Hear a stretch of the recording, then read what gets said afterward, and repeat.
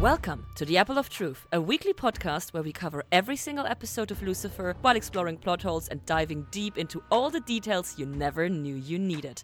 I'm Lena. And I'm Vero. And we both not only share a deep love for the show and its creators, but also for our glorious patrons who enrich our lives on more than one level. Today we're talking about one of the two special bonus episodes of Season 3, Episode 26, Once Upon a Time. And what a special episode this is turning out to be. Because for the first time in the short history of the Apple of Truth, we have a guest. Oh. Let's welcome the one and only Mike Schubert. Hello. Hi. I am so honored to be the first guest. Clearly, you've brought me on for my Lucifer expertise. As everyone could certainly assume, I have definitely watched this show before, and I know everything about it. Yay. So, I know that you have a few different podcasts, but I hear that you are starting a new project. Do you want to tell us a little bit about it? So if you are listening to this between March 30th, 2021 and April 30th, 2021, that means there is a Kickstarter live for a new podcast project that I'm launching called Modern Muckraker. This is a podcast idea that I've had for a couple years, but it is a comedic investigative journalism podcast where I'll be playing a character that is fully convinced he is completing the world's most important research and investigative journalism possible. But in reality, the questions that we're going to be answering on the show are things along the lines of when should Spider-Man take the subway instead of web swinging? So I'll do painstaking research with a team to figure out all of the exact details of everything. We will interview highly overqualified guests, like I'll talk with folks at Marvel. I will talk with folks that are physicists so we can break down the mechanics of web swinging. I will speak with people that work for the New York City subway system to get all of the accurate information there. And then we will present it as if it's like one of those real NPR style investigative reporting podcasts. But the questions are going to be very silly, and there's going to be things from movies and music and TV shows and comic books and all sorts of stuff like that. The reason we're doing a Kickstarter is because I want to bring in a whole team. So I want to bring in writers, a researcher, a sound designer, all sorts of stuff, a producer, and I want to be able to pay people up front rather than hope that like a Patreon pops off or ads come through. I want to be able to pay people what they're worth. So as opposed to the other shows, which is kind of like me just kind of doing the stuff all on my own, I want to bring in a team and give them the money that they are worth up front, hence a Kickstarter. So if you wanted to support that, you could go to modernmuck.com. That'll take you to our website, or bit.ly/modernmuckraker, and that will take you directly to the Kickstarter. We've got a bunch of rewards and stuff, so yeah, I think it's going to be fun. Just have to say, this sounds like every nitpicker's wet dream. Yeah, I mean, I've wanted to make something that like combines the nerdy like media part of my brain with the nerdy engineering part of my brain. So like taking a scientific approach to very nerdy niche stuff and really trying to arrive at exact answers. So not doing subjective things like what's the best this or ranking this. Like all of the questions will be like, here's a very specific question, and then at the end of each episode it'll be like, here's an exact answer. Like for the Spider-Man one, we will say he should take the Uptown Express A train Monday through Friday after 5 p.m. Like that we'll have an exact answer to each question. I love it. Amazing. Facts, facts, facts for all the tiny questions nobody ever asked but should have. Exactly, yeah. We will obviously put all of the links important for this into the episode description as well. So, I see this as a great opportunity to bring us into the actual episode. So, Lena, do you want to start us off with a summary? Of course, because this episode is different. In this episode, a murdered stuntman unites a bored actress and a disillusioned nightclub owner into working together. Meanwhile, we, as the viewer, get beautiful parallels, callbacks, and glimpses of our favorite characters and many what-ifs and could-have-beens. Yay! I like it. That's a very succinct summary. I adore this episode. Yeah, it's just good. I have struggled to find an obsession of the week, to be honest. I know that usually Lucifer gets like super focused on something, and this time I did come up with something though. I have decided to go with something new. 100 points, exactly the same as I did. Did you see anything yourself, Mike? It felt like, even though I didn't get some of the inside joke stuff of it, you could see through the characters' performances that they were having fun playing like their character, but not necessarily their character. And I think what I was just enjoying the most is like, I could tell all the actors were having a lot of fun. It just felt, even though I didn't get every 100% like joke, and I'm sure there's stuff that went over my head, it seemed like everyone was having a very good time, and it made for a very pleasant experience. It's like when you watch an improv show and it's like everyone's just having fun up there. Even if you don't get like any sort of inside joke, you can tell everyone's vibing. I felt like everyone was just having a blast, and I felt it made me happy by association. As long as you can ride the wave. All right, this episode, just like all the other episodes, still gives us several facts and fun bits that we should mention beforehand. Most importantly, this episode is the first one that was directed by Kevin Alejandro himself. Oh, our detective Dan. That's cool. Yeah, he directed 4 short movies before this episode, and there are gonna be more episodes in Lucifer's future that he's also gonna direct. Very good. We have our best writing duo return, of course, for this. Both Joe and Ildi band together, even though they only have the teleplay credit, because the story credit goes to first-time mentioned Rick Lopez Jr., who will return as well in the future. Okay. Many, many fun bits to come. The title, of course, is said by the narrator, aka God. And here, the usual Amazon mention needs to happen, because Amazon, where this show is for German viewers, for example, because this never moved over to Netflix here due to copyright. On Amazon, it claims that Lucifer's mom, not God, created this alternative universe, which obviously makes no sense. Yeah. No. The writers at Amazon, their summaries suck. Especially on the German ones, that it's just so random. Well, it's also on the UK one, so for once, not a language issue. It's an Amazon issue. But of course, as Vero is later definitely gonna freak out over, God is voiced by no other than Neil Gaiman himself. Yay! Very important, this was done in the midst of him showrunning Good Omens, which is also something that he created together with Terry Pratchett. And that also involves angels and demons. So there's kind of a theme there. And just because the title of this episode is Once Upon a Time, I have to mention it again. Tom Ellis appeared in the show Once Upon a Time because he played Robin Hood in that TV show. So lots of fun bits and pieces. Yeah, just for one episode though. But he was the superior Robin Hood on that show. Sadly, we don't have a previously on this time. Unfortunately, yeah. You're gonna miss out on that, but don't you worry, I'm gonna... Give us a British accent somewhere else? No, I will not attempt that. No, not today. But no, I will work on them in the future for you. Oh, thank you. But how about instead you get us right into the first scene? Yeah, so immediately we have the narrator voice coming in. And as Lina already mentioned, I got extremely excited because I knew Neil Gaiman was coming in on the show, but I completely forgot it was this episode. And his voice is just so beautiful, and his accent is just so great. And honestly, I stopped caring about what he was saying about half a second in. I was just kind of riding the voice. I mean, I've always been a huge Neil Gaiman fan, and he reads many of his own audiobooks, so can only recommend those. I don't know how familiar Mike is with Neil Gaiman. I am not too familiar. I did just Google him to see if I recognized him, but I don't. The voice did sound familiar. Like when he started talking, I was like, this guy's voice, it sounds familiar. So maybe I've heard it in something else, but I've definitely heard of the other shows that you mentioned, Lena. So I'm familiar with his other works, I guess. I think an interesting nugget for that, the reason why they brought him on as a god is that he is the one who created Lucifer as a character in comic books. So he has written a whole series that had then spinned off into Lucifer comic book series, which this show is based on. Okay. Which is The Sandman, which is also gonna be turned into a show, but with a female Lucifer. Oh, fun. It's gonna be very good. Super hype about that. When I was watching this scene, at first I was convinced it was a dream, because Chloe, who is normally our main character, gets just shot to bits immediately. I was just like, what's happening? And then I realized this is a film set, and we have this beautiful moment where she starts choking on the blood capsule.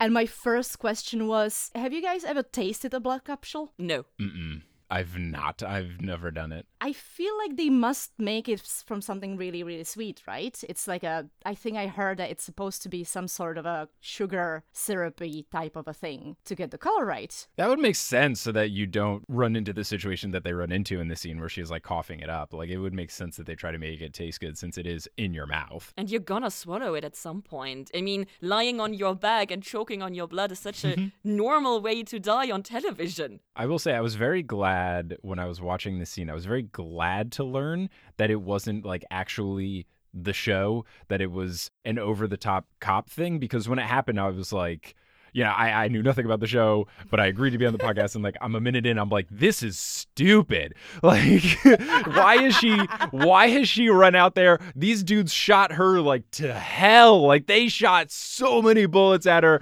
She's like dripping blood all over the place. I was like, what television show am I watching? And then I was like, oh, they're making fun of, okay, got it. I let out a big sigh of relief there. Good. It's so over the top. It's brilliant. Yeah.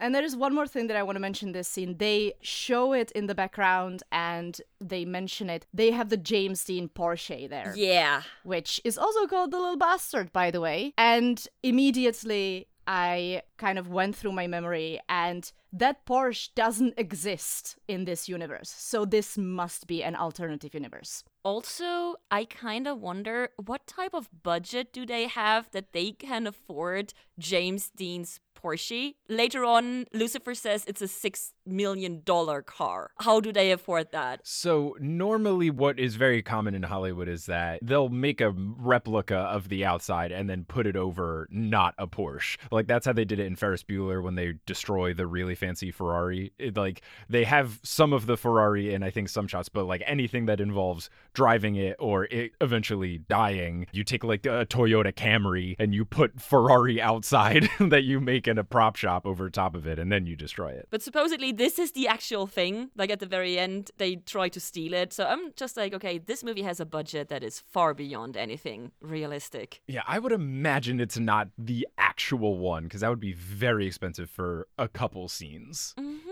Especially if they get their main star to actually drive it. Right, yeah. I can't imagine that being covered by insurance at all. No way. It certainly must be fake. But our main star for this production gets invited for just one drink, and she agrees, though obviously it never is just one drink. Ever. No matter which universe you land in. I mean, maybe this is the one universe in the all multiverse where you say one drink, it actually means it's just one drink. You never know. But we go into Lux, and even though this is not our universe, once we're in Lux, we have to have a song. Yeah, Tom Ellis, aka Lucifer, is showing us his amazing talent. He is singing My Way, which has been popularized by Frank Sinatra. And if you want to know what I mean by popularize and not written or created by Frank Sinatra, you have to tune into our bonus episode, because this is where I go into detail about this.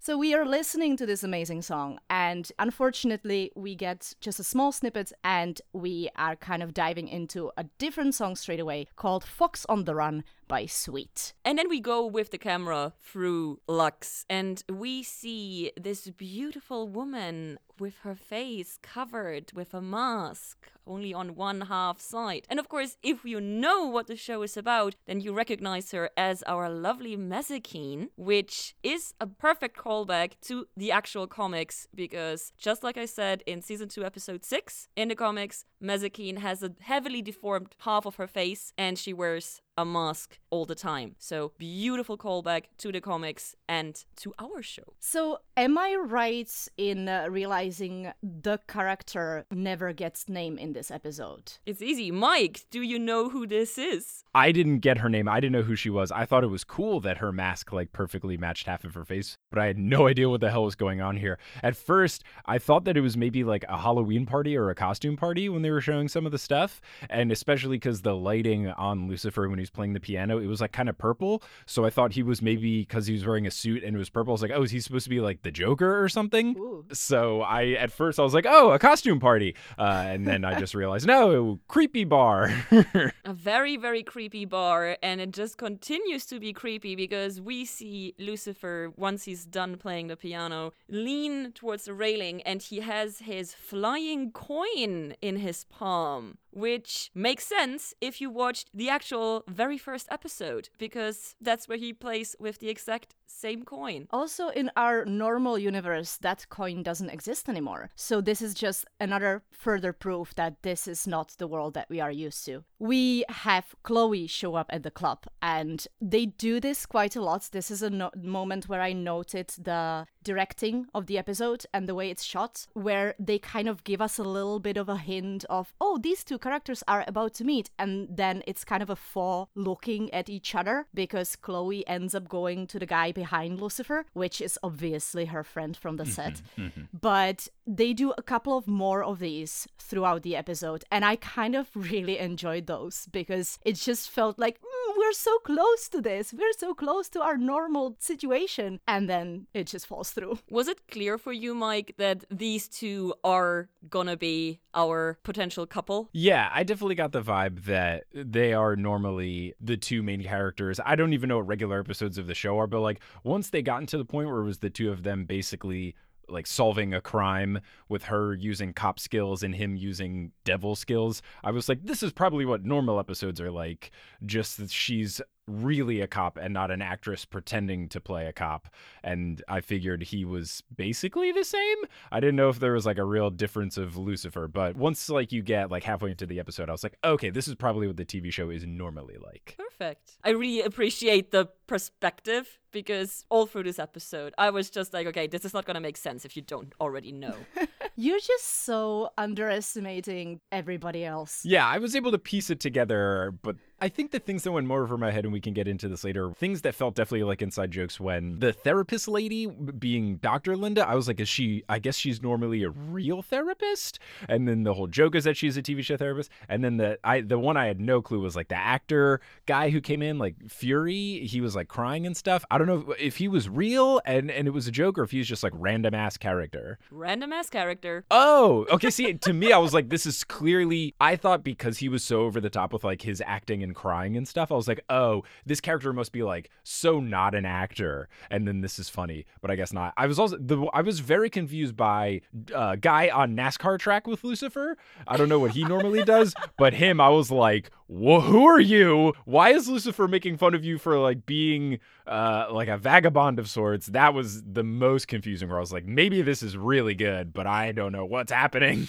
Yeah, we're gonna definitely talk about Amenadiel when we get to him, but for now, we have another character that is taken from our regular show showing up. It's Charlotte. Charlotte has a long and complicated backstory in our normal show. She's dead in our normal show. Okay.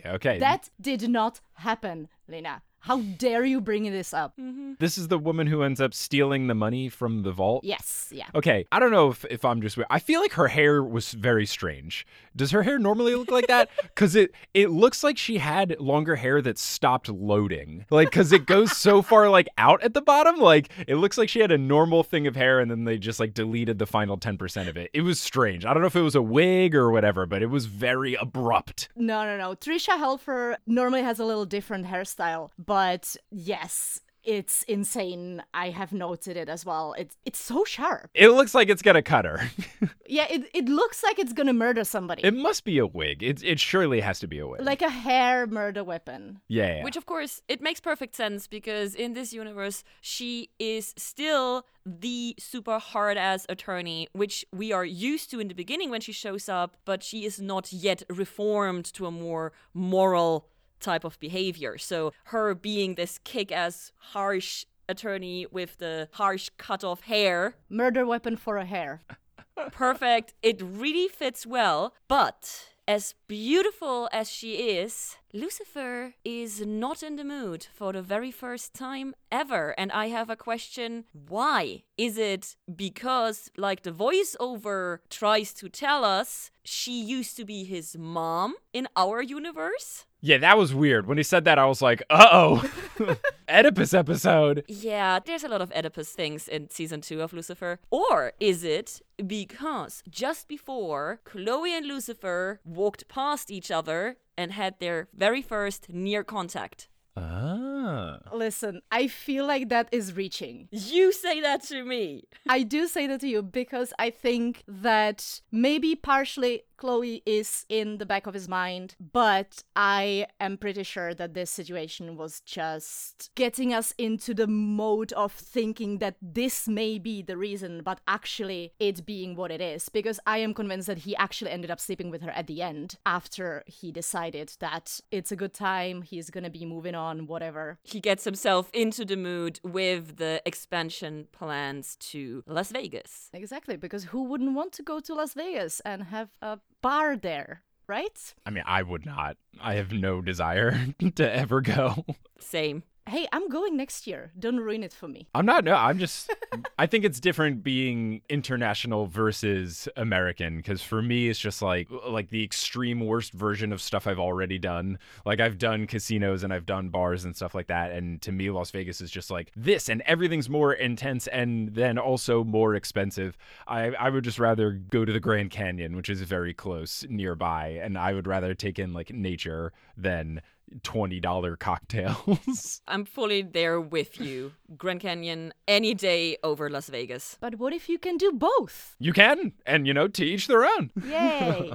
So there's one last thing I want to mention, because we have another callback here. The safe combination is 666, which is tried in our universe and does not work there. When I saw that, I was like, this is a terrible safe combination for a guy named Lucifer. That's the first thing I would guess. In fairness, though, he has a guard dog, as we find out later on, so... Okay. Still, he deserves to be robbed if his combination is 666. Mm-hmm. Okay, well, let's pick up the pace a little bit by heading over to Linda's office, and at the start, I was like, this actually makes absolute sense. I know they originally framed it so we would think that Linda is actually talking to Lucifer, which would be our normal therapy session, but then we get the revelation that Chloe is the patient, which makes sense because the way we met Linda in the first place in the pilot was when she was a therapist to a celebrity who died and was Lucifer's friend. Chloe being the celebrity now, it makes sense that she has a therapist. Yeah, completely on board with that. What I did not expect was the pan out of the camera and seeing that this entire situation was a studio. Yeah, I thought that was really well done. I thought that was a good reveal because I didn't see it coming at first. And then I did wonder, when they do those kind of things, when you can see the sets, I wonder if when they're filming the show, those are like their actual equipment and they just zoom out really far, or if they have to get smaller lights that go under the big lights that are actually lighting the scene. I was like, this is either a really creative thing where they don't have to buy a bunch of extra stuff, or this is a really complicated shot where they have to have real equipment and smaller fake equipment to fit inside the frame. I would love to live in the universe where they have the tiny little equipment and they have to zoom out and have the big equipment and you can rent out different ones. That would be so fun. We also have a tiny callback in here because Weaponizer 5 is a franchise in our actual universe. It is led by Mark Dacascos, who is a very famous actor in our universe. So that was a very nice callback. But mostly I was just happy that Linda had fame and fortune and a freaking TV show. You were happy for now, you mean? Oh, we're gonna talk about that. But before we talk more about Linda and her therapy choices, we have to go back to Lux. Yeah, and again, I have made a note of Neil Gaiman because I fucking love him. He does really kill this narration. And he's just so good at being the god. The way he speaks, the cadence, everything, every single word that he says, you can tell that this is his story. This is his baby that they took and made a little spin on it. And I wonder how involved he actually was with this episode, because I know that he's not involved with the actual normal show, but I would imagine if they brought him on, I can imagine Ilde and Joe sitting down with him, going over the story and making sure that all the words that are said, not just by him, are up to the par. Usually Neil Gaiman is extremely hands-off when it comes to TV and movie realizations of his projects. Good Omens is the only exception because he made a promise to Sir Terry Pratchett to make it happen just like the two of them envisioned it. That is the only reason why he was so involved with Good Omens. Everything else, he lets them do their thing. We get our title card, and I can't believe we're only like 7 minutes into the episode. 7 minutes and 20 seconds. But right after the title card, we meet Daniel. And Daniel is our main true cop this episode. And he is dirty, which made me sad. Made me very, very sad because I adore this character. I love him. Yeah, I'm sure that he came off on a little bit of a different note for Mike. Yeah, though I'm not surprised to hear that he's normally a nice guy because he didn't look very mean and he wasn't not to diss the actor, but it wasn't the most convincing, like, crooked cop. So if I had to guess, I would have guessed, like, he's probably normally a not crooked cop. Just for your information, that character is played by Kevin Alejandro, aka the director of this episode. Oh, cool. I think that's one of the reasons why he doesn't have that much space in here. Mm-hmm. But also, originally in season 1, Dan is on the way to become crooked. Oh. No. He's already dirty. Debate for another time. But this is kind of like going full dark side for Dan in this situation. Okay. And Lucifer confronts him, and he calls him Detective Dildo. Yeah, that felt interesting. Normally he calls him Detective Douche. So, question. Which is worse, Detective Douche or Detective Dildo? I feel like douche, like dildo's a naughty word, if you will. But when you look at the two things, like, I would rather hold a dildo than hold a bag of douche. So... I feel like it's an easy choice there.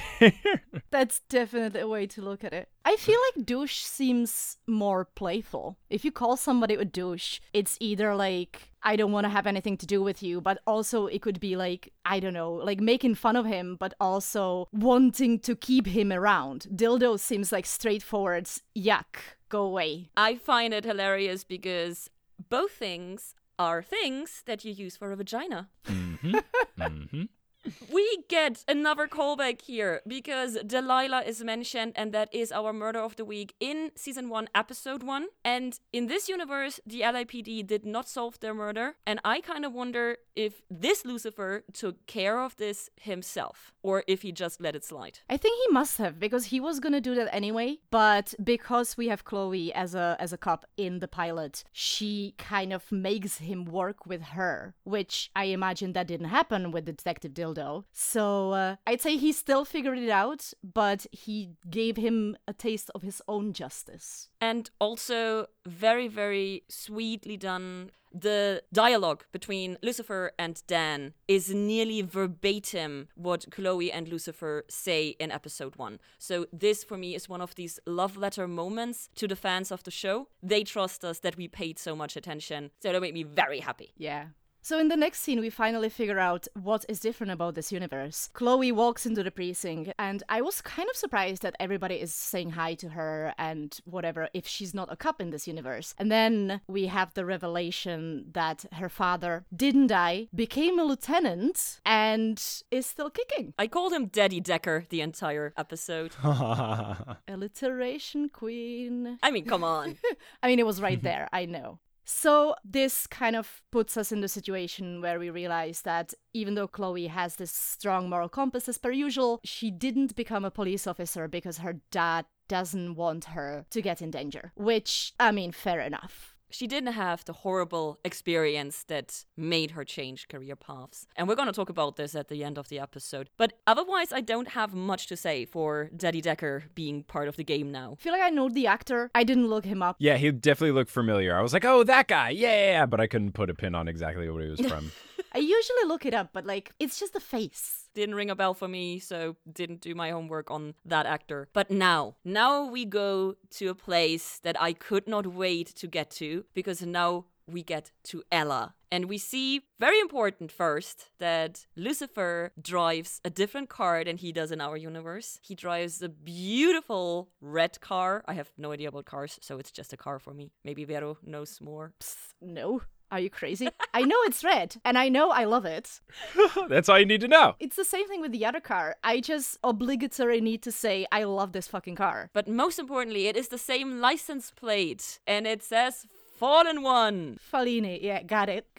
Did you notice the license plate, Mike? I did not, but I think I'm just so disgusted by personalized license plates that it kind of like washed over my eyes. It's a trend that I think is so silly. Vanity plates are horrible and awesome at the same time when in TV shows. I think in a TV show it makes sense. I was tempted to get one because my nickname Shoobs fits since it's only 7 letters, so it would fit on any license plate in the States here. But I remember looking into that when I was getting like my first set of license plates up for renewal when I was like just out of college. I was like 22, 23. And at least in Texas where I was looking, it costs like $75 per year. And I was like, oh God, like it would be cool. It's not $75 every single year cool. Like, and also apparently it's bad for if you don't want to get like speeding tickets or stuff like that, because it gives your car something distinctive. So you are more likely to get in trouble for a speeding ticket or a parking ticket, or if you're doing something truly nefarious, someone finding your car more easily, because it makes your car stand out that much more. It's also why, like, if you don't want to get speeding tickets, don't get like a red car or something. Just get like a gray, boring car. Because red things are faster. I mean, it's unfortunately a thing here in America that red cars get pulled over more often than not red cars. I had no idea. For Lucifer, it is very on brand that he has a vanity plate, and I love that it's the same one that we're used to. But now he knocks, and Ella Lopez opens the door, and it is perfect. What is she normally? Because I definitely got the vibe she was not a car mechanic. She is a forensic scientist. Oh, that's very fun. Okay, that makes sense, because the way she was describing cars felt science-y, so that makes sense. Speaking of the way people speak, the Lucifer guy, is that how the actor normally sounds, or is he putting on a voice to be Lucifer? Vero met him. More or less this is his accent, yeah. Okay, yeah, I did look it up and I saw the guy was Welsh, because it kind of, a little bit, I was like, either this is a pristine accent or this feels like someone trying to sound incredibly proper and English, and I wouldn't have been surprised if the guy was just American doing a voice. No. Truth is that he is a classically trained actor from a school that I don't remember which one in England. He is a blue blood. I think his uncle or something is a count or some sort of a something. Oh. The Ellis family is one of those. But he is slightly over-exaggerating his own regular accent, obviously. He's leaning into it a little bit. But yeah, I love him so much. But aside from Ella, I don't have anything on the scene because she got all my focus. I really, really loved the style that they gave her. It kind of reminded me of like a pin-up girl. We Can Do It, rolling up the sleeves. I forget her name. I think Rosie the Riveter, I think her name is. I'm not positive. That's the one. But on this scene, I was just very shocked that you could ever find out so much information from a stubby thing like that.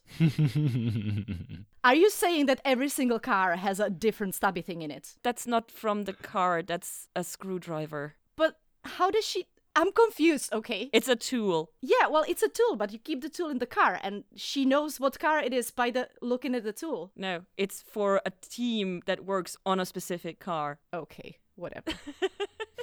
It was so weird, though. It's just too much information for a stubby thing. Now I have officially said stubby thing for 50,000 times, so I can let it go. Ella has got to Ella, so she's gonna find all the clues where no other person could find them. That is true. But now, the time has come for us to go to the racetrack. We started off with another song. We only have 4 in this episode, so this is number 3. It's called Speed Queen, and it is by Thunderpussy. The band name is so good. I love it. And the song is great. Yeah, it was just for the band name. I was considering doing my deep dive on that song. But, I mean, Frank Sinatra, Thunderpussy, Frank Sinatra, Thunderpussy. David Bowie, which it should have been, but never mind. Here, I just have to say, my nerdy little heart laughed and cried at the same time because Chloe's movie character is named Bonnie Gennaro, and in Die Hard, the actress who plays Holly Gennaro is called Bonnie Bedelia. Oh, wow. So this is a double reference for Die Hard 1. Amazing. That's the one with the best villain ever. Yes, definitely. Oh, yeah. Gosh, Hans Gruber, incredible stuff from Alan Rickman. The thing I did find funny about her going into cop mode through the show and stuff is people just see a badge and they're like, okay. And I don't know if this works in the real world, but like it felt way too easy for her just to be like, I'm a detective. And everyone was like, yes, you are. Also, she's from the Weaponizer. That is like Fast and the Furious. How does no one recognize her? Yeah, that's the part I didn't find super believable is if she's supposed to be super famous actress and like you kind of get this with like the guy in the trailer who's like, wait a second, are you? Like, I feel like if someone that famous, I don't know if there's a direct parallel to what actress she's supposed to line up with in, you know, our current normal real universe here. But like, I don't know, if Zendaya shows up, I'll be like, you're Zendaya, you're not a detective. I'm sorry, if the lead from Fast and the Furious shows up, you're gonna recognize the lead. But, you know, maybe these NASCAR people just don't watch a whole lot of movies and television, so they're more oblivious. Or maybe because their sunglasses were really big, everyone's like, that could be anyone. Yeah. In all fairness, though, imagine if The Rock comes up to you and says, hey, I work for the police, let me in. Would you say no? Yes. I mean, I would just want to talk to him about The Rock stuff. But this is the other part. Does she say her character's name as well? Yes. Yep. Yeah, so that's like, come on. The only conclusion I could draw here was if you walk in anywhere with enough confidence, it's just gonna work out. Yeah, but like if Keanu Reeves walked into a store and was like, I'm John Wick, I need a gun, you gotta be like, wait a second, I've heard of John Wick, the film franchise. Wait, you're the guy from John Wick, the film franchise. Oh, God. There's one last thing in the scene that I need to mention because we get a very, very short callback to Hot Tub High School, which is the one movie in our timeline that Chloe actually took part in. Oh. And then she became a cop. And she's topless in that movie. Oh, okay, got it. Yeah, they mentioned the hot tub thing. That makes more sense that it was actually an inside joke. Also, I think that was the main and biggest reason why Lucifer started following her career in both of our universes. Topless scene! Because he's a horn dog. Given that when I was pulling up Netflix on my television in my home and it was like Lucifer and the little preview image was just like naked dude, I was like, oh, all right, he's gonna fuck. And then 2 minutes in, he was like, I'm fucking this lady. And then 10 minutes later, it's like, now I'm fucking this lady. I was like, yeah, it's on brand. But you know what? Refreshing to finally see scantily clad man as the preview image for a show when like every woman in any show has to be like, well, we have to make sure she's not wearing anything. Even if she's a superhero, she's got to be wearing a bikini. Also canonically bisexual half-naked man. Oh, good for him. Good for the show. You love to see it. He had a bet with his personal trainer that if the show got picked up, then he would commit to the harsher routine. Oh. Nice. Love that. And then the show got saved and he made the promise and he committed. At least that's what he said in an interview. You can't always believe actors. But we are going off the rails again, so we need to go to jail or to the precinct and watch Dan steal money, which made me very sad. But I didn't stay sad for long, because in our universe, Dan and Charlotte were a couple, and I shipped them. And then she died, and Dan got sad. That happened. So to see Charlotte come into evidence and talk to Dan and know that they're gonna spend time together just made this broken heart so happy that I could look over the fact that he's a dirty cop and stealing money and that they're planning to steal from Lucifer. I knew immediately this is going to be a very, very enjoyable side plot of the episode because I knew Maze is there. I knew this is not going to be as easy as it looks. So I just got excited. The conversation between the two is funny when she's like, I'm going to steal the money. He's like, no, I don't trust you. She's like, what, do you not trust me? He's like, yeah. And then she's like, I promise I won't leave without you. And he's like, okay, let's steal the money. It got resolved very quickly where they were like, yep, we're in it together now. That's what I mean. Scenes like this make no sense if you don't have the backstory to these characters. I get why we got them, but if you don't have the context, it's like, wow, that was way too easy. Okay, well, speaking of context, if we move on to the racing ring thing again. Yeah. Oh my god. The racetrack. This is a big one. This is like one of the two characters in this episode didn't get enough space to actually be understandable, I think. And one of them was Amenadiel, who is Lucifer's brother. Okay, I gathered that. He is also an angel, and each angel has a little bit of a different superpower. Amenadiel's superpower is slowing down time. Gathered that as well. So Lucifer loves to use him either when a bullet gets fired or when a car is driving up to him. So he prays to him, Ames shows up, and, Lucifer just uses him for his powers and goes on his merry way, which is exactly what happened here. But that was a cool scene. Did it make any sense for you with Lucifer just standing in the middle of the track and suddenly praying? I gathered that he was a time slower as his power, but I gathered that, like, the way to get his attention was, like, put him in danger, and then he was basically, like, I didn't get that he was praying. I thought that he was, like, saying, oh, if I'm about to die, this dude will come. That's what I thought happened. And then once he was there, I was very confused about trying to think about, like, what's happening right now versus, like, what is normal. And then it felt very, like, this is where I felt the most lost, because they were talking about can't go back to hell and dad not liking Lucifer and all this other stuff. And then I was like, I don't know what's happening. Yep. Too much information! Yes, because at the same time that I'm trying to take in the information about what they're talking about right now, I was also trying to say, like, okay, so if this is what's happening now, I wonder what normally their relationship is. So it was just a lot. There would be so much to unpack, and I'm not gonna give you like a brain dump on Amenadiel because there's 3 seasons of character development. Mm-hmm. So this is the main scene that gave me the foundation for this doesn't make sense if you don't know the show. But if you know the show, nearly every single line in this scene makes sense and is a reference to something else. And it's pretty amazingly written, to be honest. Yes, it is a pure love letter to the fans because so many references, sometimes even half a sentence or just one word. There's a name drop for another angel. So this was really, really sweetly done for us fans, but impossible for non-Lucy fans to follow. Yeah, so we get that move of Lucifer kind of dragging the dude who obviously I haven't written down name for. Rex. Thank you. So dragging Rex out of the car, and that was just such a cool moment. Yes. Just random and funny and cool, and I want to be able to do that. But then Amenadiel leaves and the time comes back, and suddenly all these people run up and start just bothering Lucifer, and it's just such a weird sight to see, because normally Lucifer is this charming guy who goes around and everybody pretty much falls down to his feet trying to either have sex with him or just spend some time with him because they're so dazzled by him. Please him in any way. Yeah, and it's not the case, especially in this moment at all, unlike what's happening with Chloe, who just walks away with Rex. Like, how did that happen? Yeah, that made no sense as someone who is familiar with his usual power, because his usual power is to awaken the desire within everyone else, and nearly everyone desires him in some way or another. And so it made no sense to me as well, but it helps the story get along, which was nice. So we get the moment in the trailer, and oh my god, Chloe! Before you rave on about Chloe, I have to nitpick. Continuity error. All the time at the racetrack, she has her hair in a ponytail, and inside the trailer truck, it's open.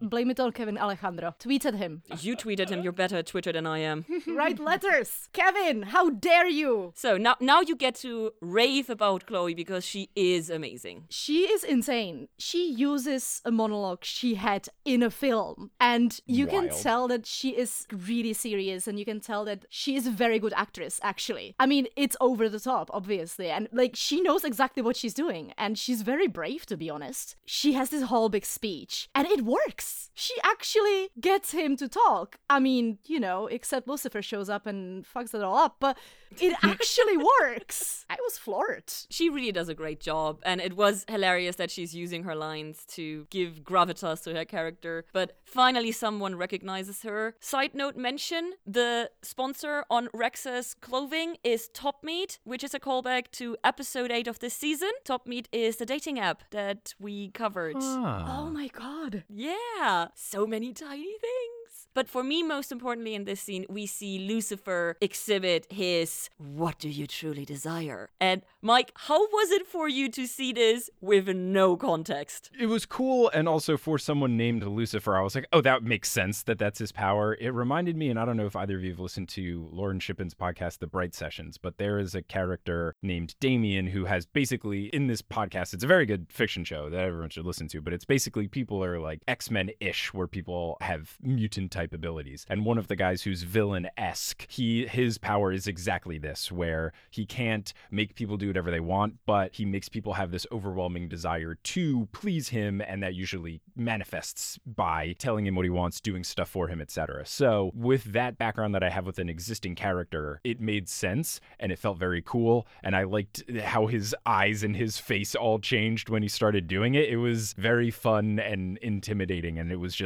cool to see. I thought it was very fun. Nice.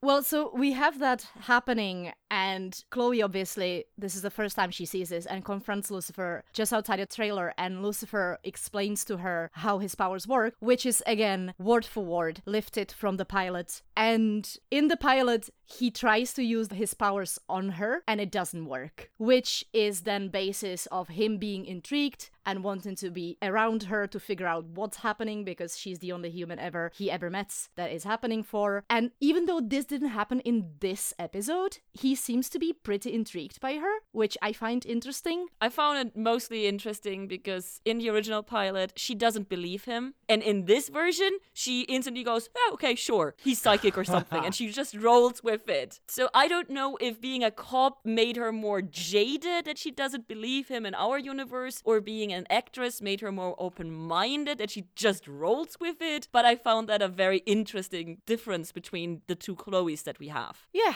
well, interesting differences. Speaking of those, we get our Dr. Linda again, and she is the same, but a little different. Yeah, this scene made me tense in so many ways, because in our original show, Linda used to be one of my favorite characters. And I was worrying for her if she was gonna make the moral choice or the money choice. And of course, in the end of the episode, we see that she makes the money choice. And my heart broke a little bit for this Linda, because it's bad. It's an interesting thing to watch, because you can tell that she has a big dilemma she is facing, and she's really struggling. And I really believe that she wasn't gonna do it, because that's what I'm used to. But even seeing the struggle in her face was really nice, and obviously showed that Rachel Harris did a really good job portraying this different version of Linda. Did you expect her to make the bad choice, Mike? I didn't really know. I didn't have a prediction either way, because I didn't know what this character is normally like. But really, I didn't have a prediction. I was similarly saddened when she did make the bad choice, because it just felt very cruel and very reminiscent of, I don't know, like the stuff that's going on with this current season of The Bachelor, where the producers are like trying to make things more dramatic,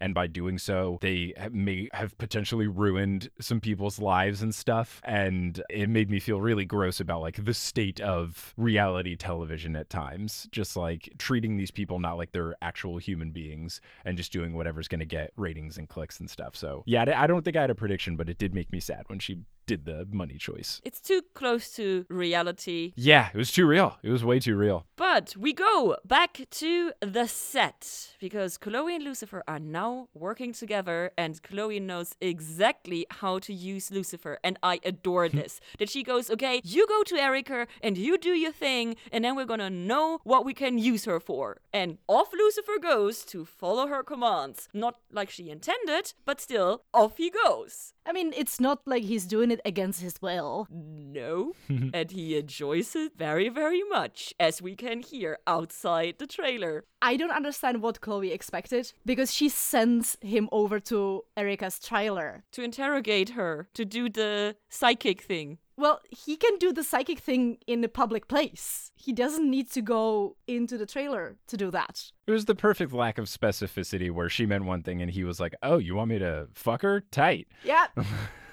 It was well worded and well written. Yeah, got the job done. It's not the journey, it's the destination, It's results that matter, and he got our Exactly. results. I will remember what you just said, Lena, and I will replay that back to you every single episode we're going to be recording, because this is every time. That's perfectly fine. But Daddy Decker shows up. Explain to me, how did he find out that Chloe is working with Lucifer? Because it feels like they only just got together on this quest, and unless somebody recognized Chloe at the racing place and recognized also Lucifer from the same place and saw them together walking away at the very end of that whole situation, how did he know? He's a police lieutenant. Yeah, he's very good at his job. Come on. You don't get to be a lieutenant unless you can put together some clues.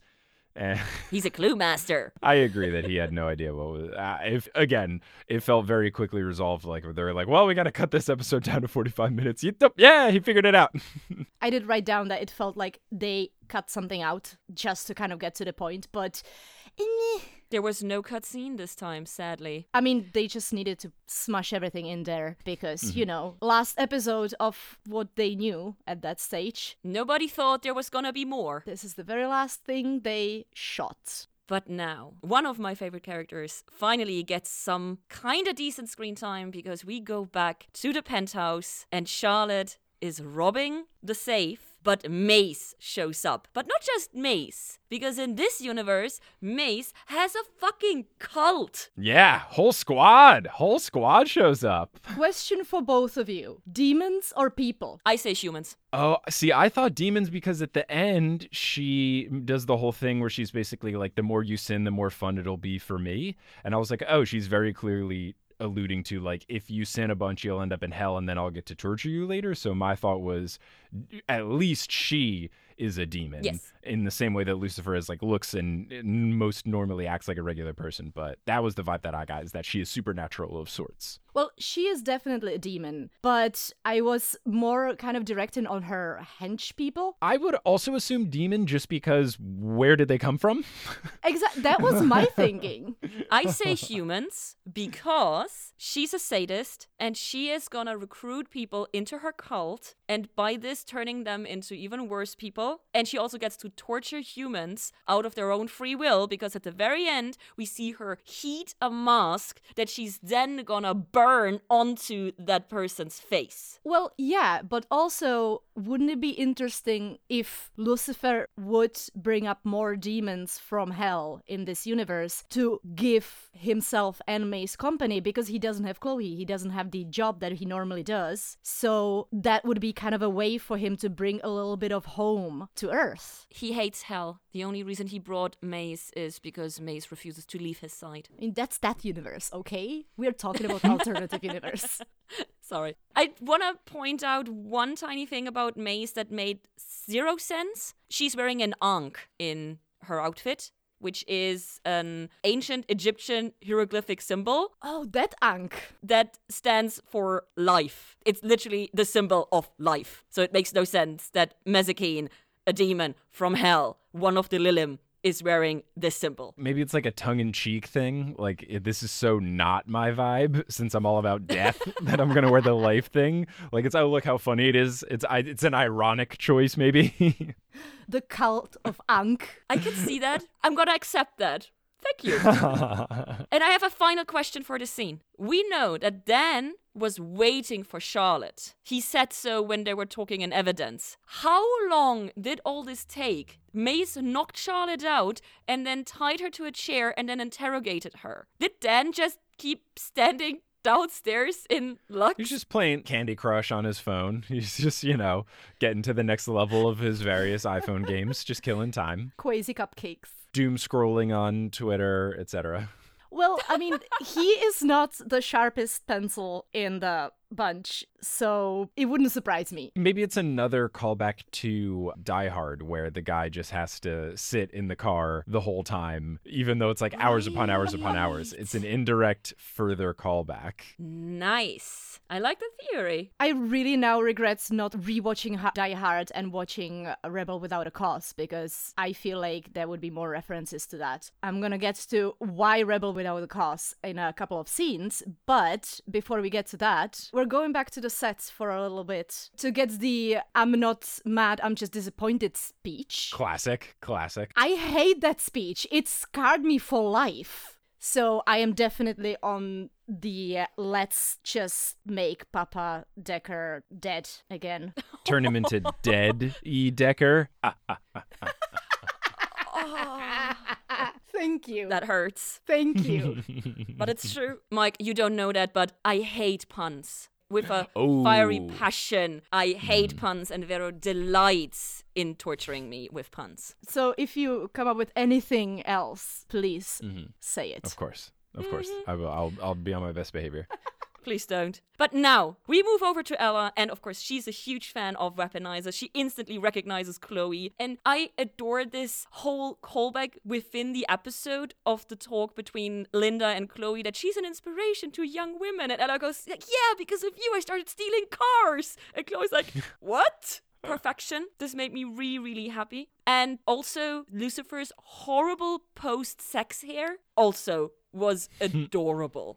He has that in the previous scene, and I was just actually surprised that did he change outfits to get something that wasn't covered in lipstick, or did he just did his hair on the way to the garage, or how did he actually end up looking like normal in that scene? Because that jump was incredible. Lucifer-ness. Yeah, maybe he just kind of, like a dog took his head out of the window and just kind of had it smooth and Now I have windswept hair. You would know. You have the experience. I know the struggle of having hair that can look quite silly when not properly adjusted and such, so I feel the man's pain. To wrap up this scene, I have to point this out because in our universe, Lucifer's pop culture knowledge is perfection. We have so many wonderful references, once even to Spider-Man. But in this case, he makes a mistake because he mentions The Razor's Edge, a mid-1980s movie, and claims that it is about Kip Strong and a love struggle or racing. And no, it's not. The Razor's Edge is an actual movie. It's a remake of a 1946 movie about an American fighter pilot during World War I. So no racing, no connection. Well, since we already are talking about different movies than this show, we now move on to the Griffith Observatory. Very cool spot. This is a very cool spot, and it's very photogenic. Have either of you been there? I've never been to West Coast. I've been to the Griffith Observatory a couple of times. It's very nice, and the time when it's sunset or sunrise, anything where you're getting the awesome view of the sky and all that is very pretty. It's super picturesque.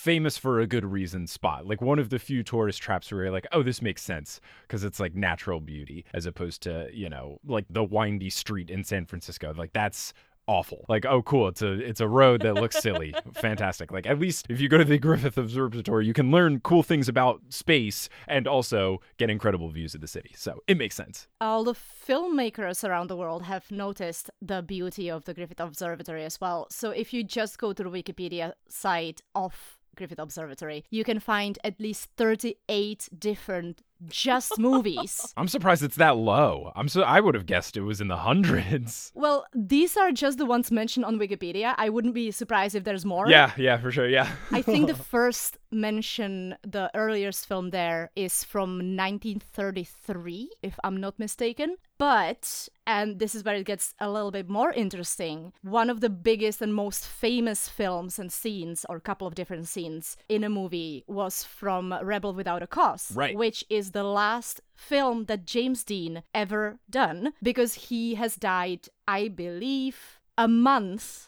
before the premiere. Oh, whoa. He died in a car accident. He has received his Porsche that he dubbed the Little Bastard because it was so temperamental. He has received that because he was really into racing, which is another interesting connection to our episode here, as a side plot was happening in the NASCAR racing thing, because James B. Dean was a passionate racer as well, and he has raced in a few different things, and this is why he got this sports car, and he died in it, and they say it is cursed today, which is like a whole another level of tangent about that. And that car does not exist today. You can find parts of it. I think it was sold for scraps. That's why they didn't rebuild it in full. But you can find little bits and pieces all over the world, which are extremely expensive to get, obviously. Of course, yeah. But the entire car does not exist, which again has brought me to the fact that this episode is alternative universe, and I would be interested to know if James Dean is still alive in this universe, or maybe not alive, but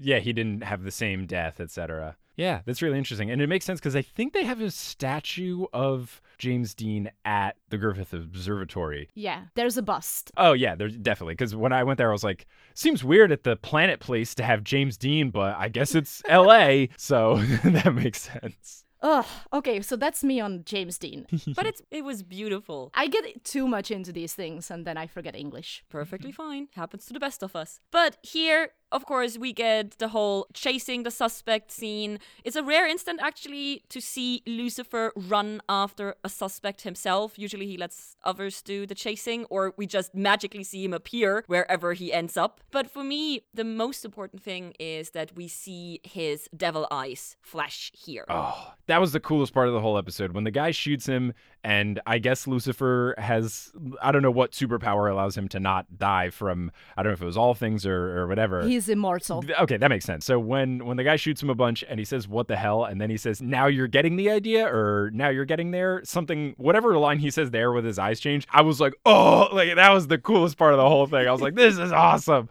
Like what a perfect cheesy action line without being way too cheesy. Like it wasn't so over the top, but it had a little bit of hamminess in it. I thought it was really cool. It put a big grin on my face. Yeah, this is such perfection in this moment. And I really like how they wrap it all up. And he hides the bullet holes in his shirt when Chloe shows up, which is also a difference to our universe, because in our universe, Lucifer does not make any secret about him being an actual angel, being the true Lucifer Morningstar, being an immortal, being invulnerable. So it's a very interesting change. And I'm curious as to why this is, but sadly it doesn't get answered. And the final thing in the scene that made me kind of happy and like Daddy Decker quite a bit more is at the very end, he shows up and tries to talk to Chloe, and Lucifer steps right in and goes, you're just gonna be the disappointed father, and fathers are so horrible, blah, blah, blah. And Papa Decker is just a good man and a good dad. He actually makes sense with what he's saying, and I felt it was a nice wrap up for the character that we only got to meet for such a short time. Yeah, especially because we have Lucifer kind of expecting what honestly I expected myself as well, that he's gonna be mean to Chloe and he's gonna be disappointed again, and I was getting ready to write down, oh, go away with the disappointment, you butt. And it was a nice change to the pace. It's nice to see that not all fathers are the same in this universe. But he does mention a naked guy with a harpoon, and there's this little snippet of Lucifer in the background just going, ooh, what? Just caught his attention. So that just made my heart sing. And the fact that Lucifer then later on calls it out as well. But then he says this one thing that gets then later on repeated by Neil Gaiman. Parent just wants what's best for their child, which is kind of what we want to take away from this episode, I suppose. And I see Lena's face, and she is strongly disagreeing with me. I can tell. As if I ever would do that.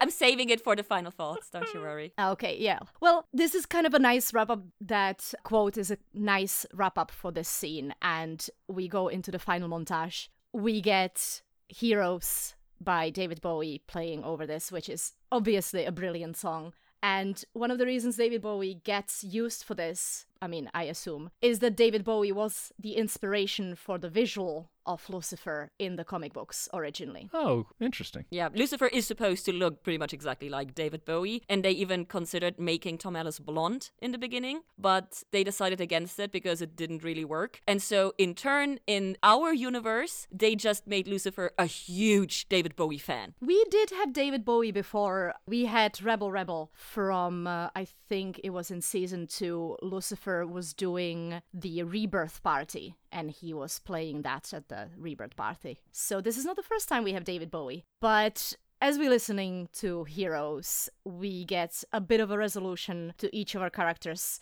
with the voiceover of Neil Gaiman again. Thank you, universe, for giving us the voice of Neil Gaiman, because that was just beautiful. And there's a few things that are good, and a few things that are bad, and a few things that are just kind of both. So, I don't know, do you have something specific to say about that, Lena? I always have something specific to say, but I'm mostly curious, how did this wrap up the episode for you, Mike? The whole voiceover, the glimpses into each of the introduced characters. It felt a little cheesy, but I think it makes sense given that it was like the last episode of the season, potentially what they're thinking the last episode ever, and also the fact that it was this alternate thing done mostly for the fans to see. Like, it made sense, but for me as an outside viewer, it kind of felt like when you are writing a book report for school and you haven't hit the maximum word thing, so you add one extra paragraph at the end to be like, in conclusion, here's 6 other things I already said throughout this paper. So like they kept saying and showing, I was like, yeah, you already talked about moving the bullet over and look at the butterfly flex. You already talked about the little differences and how someone who is good, like one tiny difference can make them immoral, blah, blah, blah. So for me, it just felt unnecessary, but I understood why it was there. But I was just like, okay. I personally would have thought it would have been nicer to end on that previous scene, just because I felt like it was a nice little bow. But I understand why they have this epilogue, so to speak, even though I wasn't super gung-ho about it. I'm very happy with your analysis, because this is exactly what I expected it to feel like. Okay. Without the context. Of course, with the context, it makes your heart weep with joy, because you get just this few seconds of more time with people. You see Ella hanging up the poster that is signed. You have Mace with her terrifying cult, and even though she's now not the evolved character that she is in our universe, at least she seems to have friends or something. Define friends. Henchmen, at least. Yeah. You have Linda obviously struggling with making the money choice and not the moral choice, so maybe there's a tiny bit of hope that she is gonna change her ways in the future. And for me, of course, most importantly, is you see Charlotte and Dan ride off into the sunset together with the stolen money to live happily ever after until they die and then go to hell and are tortured for all eternity. What a happy ending. Is it, though?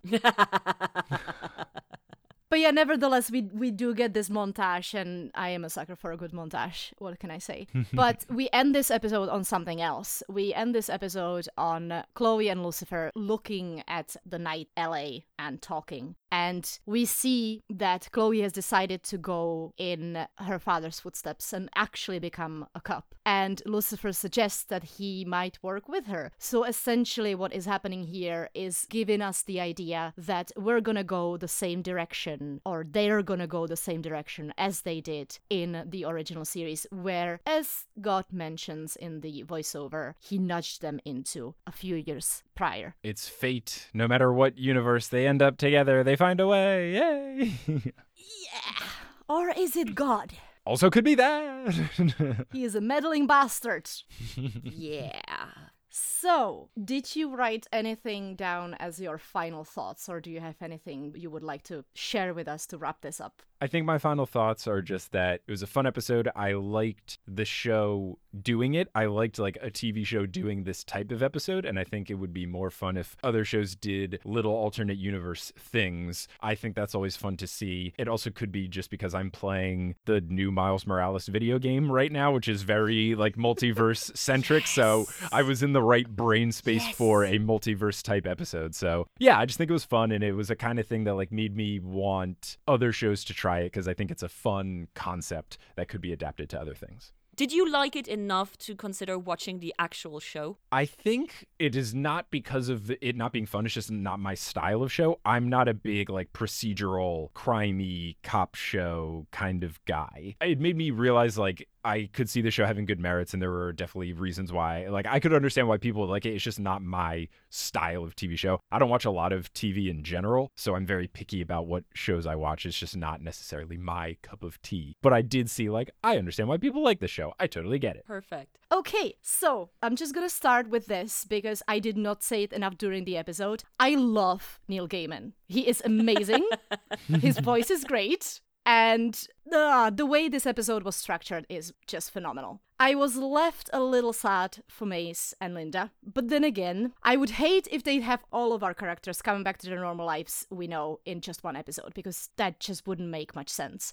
However, I loved watching the references to the little bastard, as I mentioned, because that story is insanely cool, and I really liked how they tackled the entire "but neither of them is actually part of a police force" situation. The little nods to the comic book, including Maze's mask, Neil Gaiman, or David Bowie, made me very happy. So all in all, this was a well-done alternative universe adventure. All thumbs up for me. I have to agree. This is a wonderful episode and it's a fun episode. I've said so before, it all feels like a complete love letter to the fans because it is so completely full with tiny callbacks to old episodes from all the 3 seasons. And I do hope I caught them all. If I missed any reference, please let me know because I want to see them all. It was such a joy for me to see all the characters that we have become so used to see in a certain way get out of the usual restraints and kind of see them stretch out with their acting skills. Just like Mike said in the very beginning, it was obvious that they were having so much fun with this. But I feel character-wise, most of our darlings are worse off one way or the other than we are used to. Mostly, Amenadiel is apparently completely lonely. He has no connections besides Lucifer for the last 3 years. And while he seems to want to pursue connections with people, we see him be literally unable to touch that one person in the final scene because he is apparently unable to let go of the belief that an angel is not supposed to interact with humans. We see Mezakine has never emotionally evolved into this kind of person that we know. She has instead formed her own cult. And while she seems content, she is unaware of what could have been, but also she missed out on so much pain. So in her case, I'm kind of willing to go 50-50 on bad and good. Linda, of course, betrays her own standards for her reality show. So this is a full-on worse version for me. Ella, on the other hand, while she is a criminal, she totally seemed to me as decent and happy person, even though she does not have the same range of effect on humanity and society as she has as a forensic scientist. So I'm also on the 50-50 way for her. As I said, Dan and Charlotte riding off into the sunset together, my absolute highlight, and my shipping heart is happy. I just want to mention, in this universe, there is no Trixie, and that is sad. That makes this universe a sad universe. So, to wrap this up, in some way, this episode could be seen as God trying to justify why he acts or acted the way he has, since, after all, a parent just wants what is best for their child. So, at least in his opinion, he does wish for Lucifer's and maybe even everyone's happiness. All it took was for Chloe's father to get shot. Poor Daddy Decker. He dead now, it's fine. He dead now. Now all is fine. And with Daddy Decker being dead, I say thank you to everyone listening, but mostly, of course, thank you, Mike, for taking the time to watch this episode and share your insights as a completely new person coming into Lucifer. Thank you for having me. It was very fun. I enjoyed watching it. I enjoyed chatting about it with the two of you. You brought some great insight to the table, and this was fun. I'm glad that I was able to bring an outside perspective, and, you know, for any person hoping that I would at some point do a Potterless version of this, which is not going to happen, you've gotten a little taste of that. So hopefully that can, you know, for anyone's like, man, I wish you would do this, but with Lucifer. Now you've gotten a glimpse into what that could be like.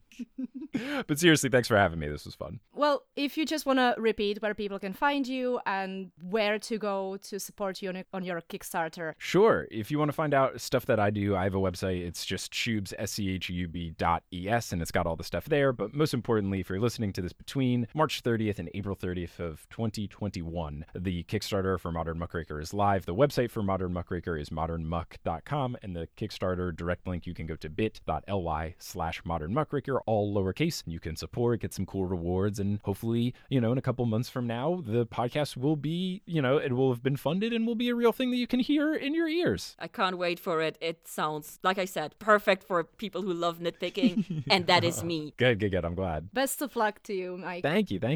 And with this, we say thank you for listening. If you are curious, find us on the various social media. We love interacting with you either over there or when you send us emails to lucifer@taot-podcast.com. If you want to get even more personal and have secret chats with us on our exclusive Discord server, you can join our Patreon at patreon.com/TAOT podcast. We have a whole bunch of different rewards from early release to hours of bonus content. Yes, hours. If that sounds like too much pressure, you can help the show by leaving positive iTunes reviews. They really help. Or telling all your friends about us, because nothing beats a personal recommendation. Thank you. Bye.